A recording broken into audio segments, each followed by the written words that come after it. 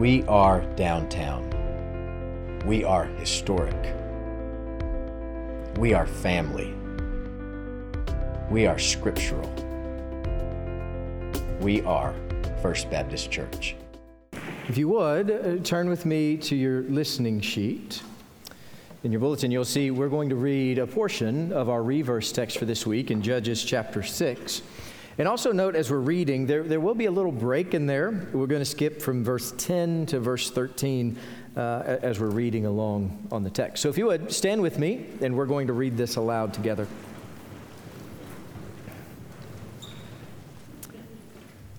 This then is the text for today.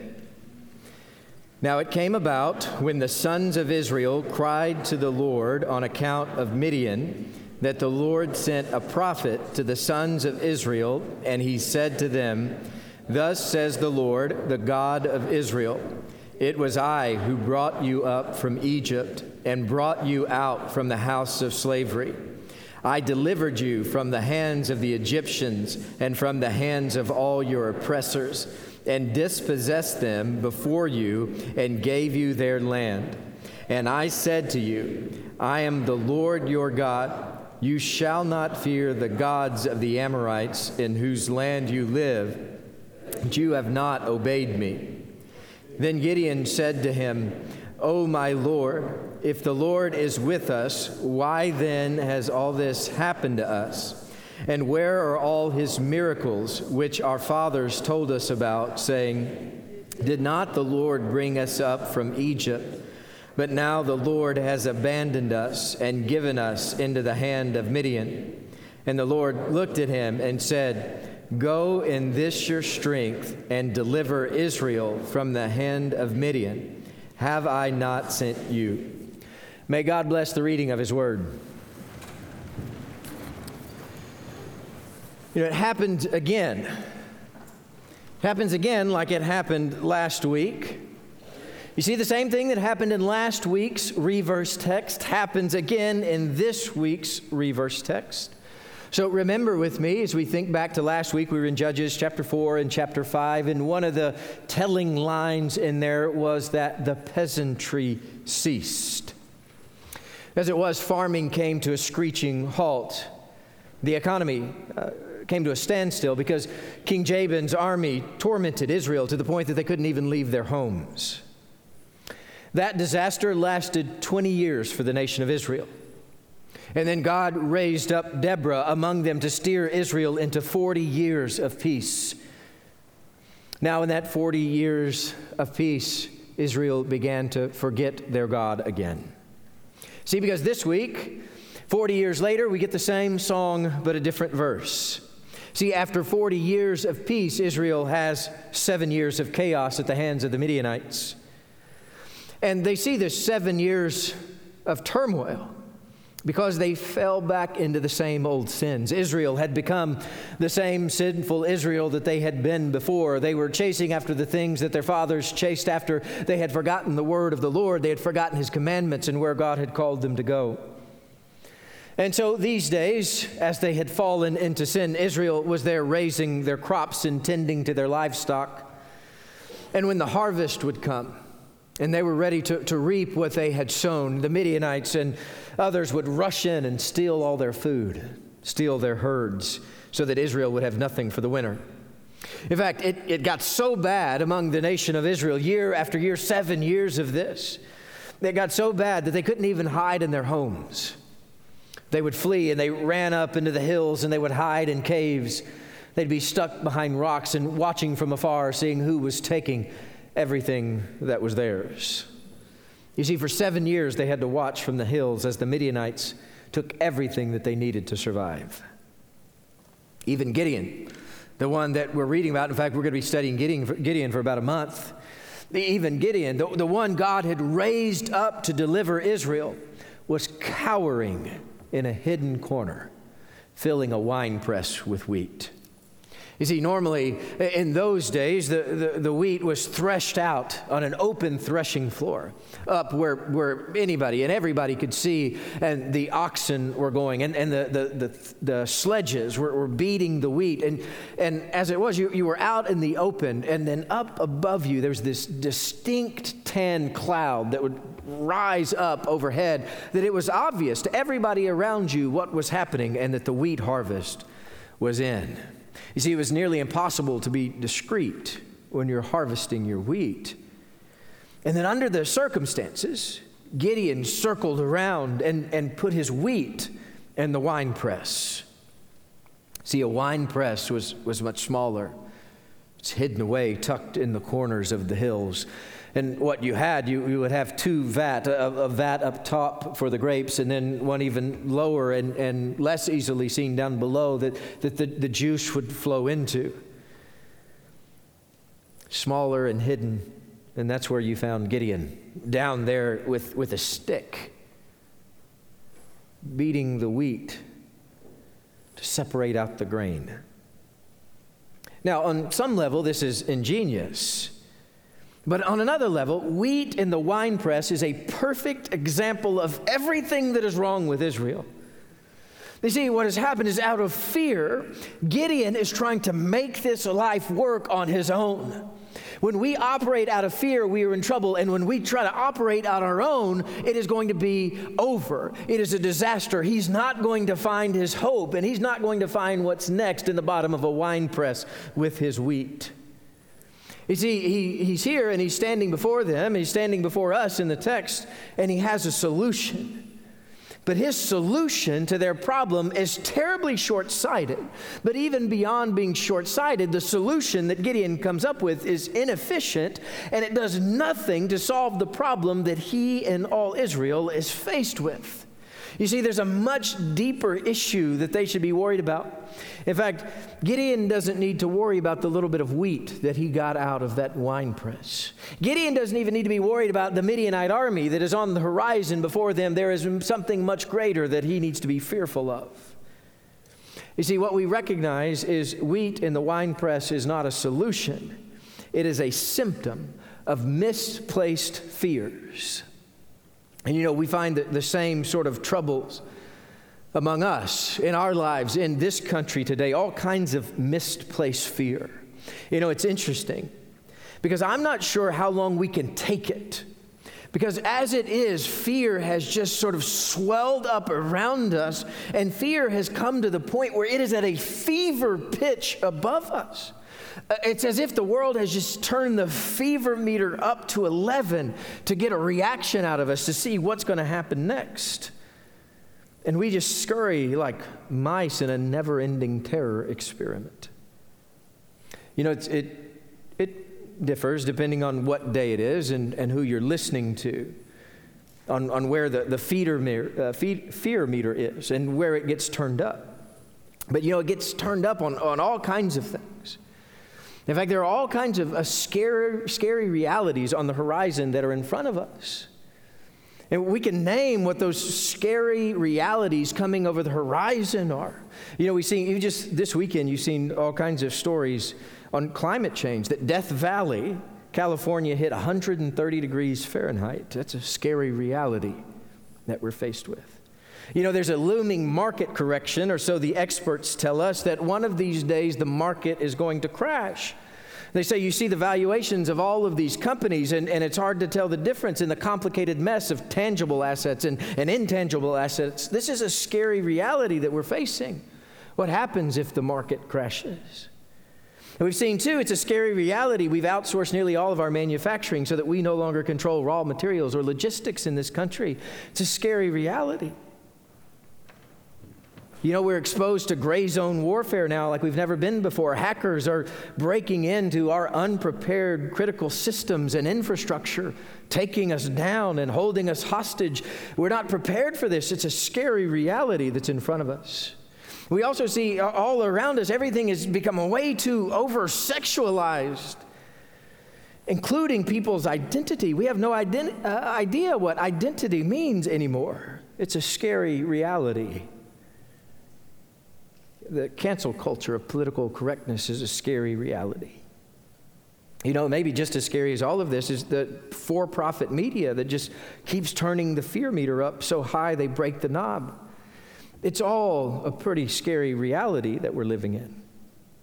Now, I'm not saying these are not real issues. They're significant issues that our world is facing and our culture is facing and our nation is facing today. But the problem is that many of us hear of these kinds of things and we run and hide. We run and put our wheat in the wine press and try to just get whatever little bit we can out of it. We think we have a solution, but our solutions only reveal that we fear the world much more than we fear our God. You know, we fear where our culture is headed. We fear that the slope they're careening down. But why? Because again, I'm not saying the present reality isn't dire. It is. But I'm saying as believers, we're called to fear our God and God alone. We're not called to fear anything of this world or any situation this world throws at us, because we know the Creator and we know the Sustainer, and we fear God and God alone. You see, this world is broken, and we recognize the brokenness of this world. And in the brokenness of the world, God has sent a Savior to heal us and redeem us. And what we recognize in the church, that the brokenness of the world and everything as it's cracking and falling apart, is at the hands of a disobedient people. You know, as we look at the admonition from God to Israel in our text for today, that Gideon's over there hiding wheat in the winepress because he feared the Midianites and what they might do to him. But God sent a message. And he said, you see these fearful things on the horizon. You see the fearful Midianites that are out there. But let me tell you, I have a message for you. Let me tell you what the prophet says. So if you look with me at Judges chapter 6, 8 through 10, this was the word of the Lord to them. And God says, it is I am the one who brought you up from Egypt and brought you out of the house of slavery. Just pause there for a minute. God is saying, Egypt was nothing compared to my crushing hand. I moved Pharaoh just like a puppet. And I brought you out, and I brought you across the brought you across the Red Sea. Then I brought you across the Jordan River into the Promised Land. I am the one who is with you. I am the one who hold the keys to the universe, and my power is above and greater anything that you fear on this earth. And so he keeps saying, you need to remember who I am. I am the deliverer. See, that's where he goes in verse 9. He says, I delivered you from the hands of the Egyptians, from the hands of all your oppressors, and dispossessed them before you, and gave you their land. And I said to you, I am the Lord your God, and you shall not fear. Don't fear those gods. Do not fear them. Do not fear anything of them in whose land you live. But you have not obeyed me. So you hear what God's telling him? So why are you afraid? Why are you afraid of what's on the horizon? Why are you afraid of the gods of the Amorites? Why are you afraid of the Midianites? God is telling him, you fear me. I am your creator, and it is in my hand that you live or die. Our God controls the Amorites. God is controlling and is Lord over the Midianites. And what he's saying is there's deeper issues here. There's deeper issues where all these problems you're facing arise. And the solution is not found in stuffing your last bit of wheat into a wine press. He's saying, Israel, all of this happened because you were disobedient to me. It's because you have forgotten me. You have forgotten my word. You have forgotten my commandments. You have forgotten my ways, and you no longer obey me. If you would remember me as your deliverer, if you would remember my commands and my ways, all will be made right. You know, it's interesting. Sometimes I get asked about the times that we are in now, with all the things that we're dealing with. You know, that list that I listed before. And I even left plenty out. There's plenty of other things. Drive fear among us. Just like the pandemic, COVID-19. And so people come and ask me, and they say, Pastor, what about these trials? What do we make of what's going on right now among us? And in that, I usually get asked one of four questions, because it's usually phrased something like this. Pastor, where are these trials coming from? Is this God's punishment on us, like Israel, like we're seeing in the text here? Pastor, is all of these trials, is this a test of faith? Is this something more like Job? They come and say, Pastor, is this something like the apocalypse? Is this the book of Revelation? Are we living in Revelation? Or we get something more like, Pastor, with all these trials that we've seen around, is this just random circumstance? And so, we move from Exodus to Job to Revelation to just random circumstance. And these questions are very similar to the questions Gideon asked God here. If you look down with me, verse 13, Gideon says to God, "Oh Lord, if the Lord is with us, why then has all of this happened to us?" And for Israel in Judges chapter 6, he tells him clearly why. He says, "I can tell you exactly why all of this has happened to you. All of this has happened to you, children of Israel, children of God, is because you have been disobedient to me.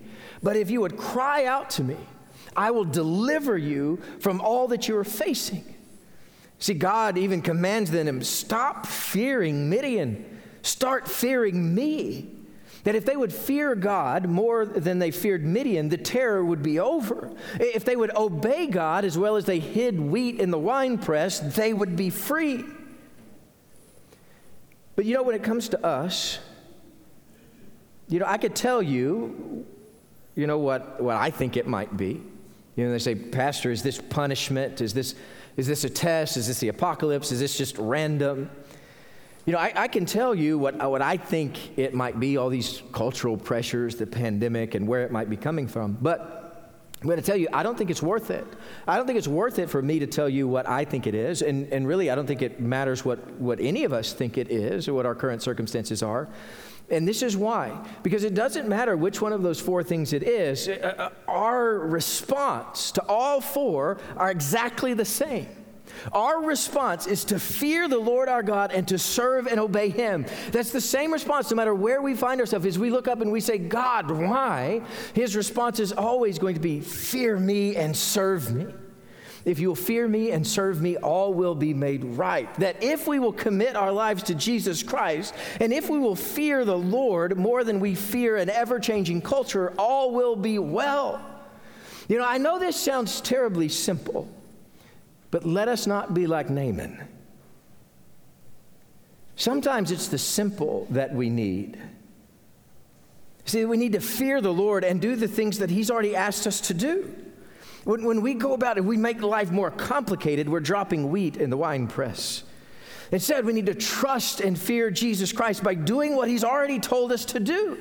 Let me tell you this morning, if you want to attack the sinful culture that surrounds us, if you want to lead the way for revival in San Antonio, it will not happen in some grand overture. It happens in simple obedience to Jesus Christ. Go to the Gospels and read what Jesus has told us to do. And when we step out and are obedient to Him, it is transformative, not only in our lives, but in the lives of our community as well. When we are obedient to Jesus Christ, it changes things in our hearts, and it changes things in our community. So as a church, what we do is we go back to the gospel and we say, what has Jesus already asked us to do? As we look through the Gospels, there are all kinds of things in there that Jesus has told us to be about. But one of the things that we focused in on a church is we focused in on the book of Matthew. And if nothing else, maybe we can do the first thing Jesus told us to do, and maybe we can do the last thing that Jesus told us to do. If you go back and you read the book of Matthew and read the first things Jesus told us to do and the last things He told us to do, pretty simple steps that we need to start taking. First one, the first word of Jesus' ministry is what? Be repentant. First thing He says is repent. You go to the end before the ascension, the last thing Jesus tells his apostles and the gathering church, He says, you need to go and you need to be a witness for me and the crucifixion and the resurrection. He says, you need to go and you need to disciple people to teach them to follow me and love me and serve me and obey me and fear me. That if you would be repentant and if you would witness and you will disciple, you will change everything about yourself and the community that surrounds you. When you are obedient to Jesus Christ, it's like putting a smooth, small stone into a sling. And only then are you ready to slay cultural giants. First Baptist Church has been broadcasting its services of new life and historic faith for 46 years. We would like to ask that you continue to pray with us for this ministry and also for your financial support so that we can continue this ministry for years to come. Thank you.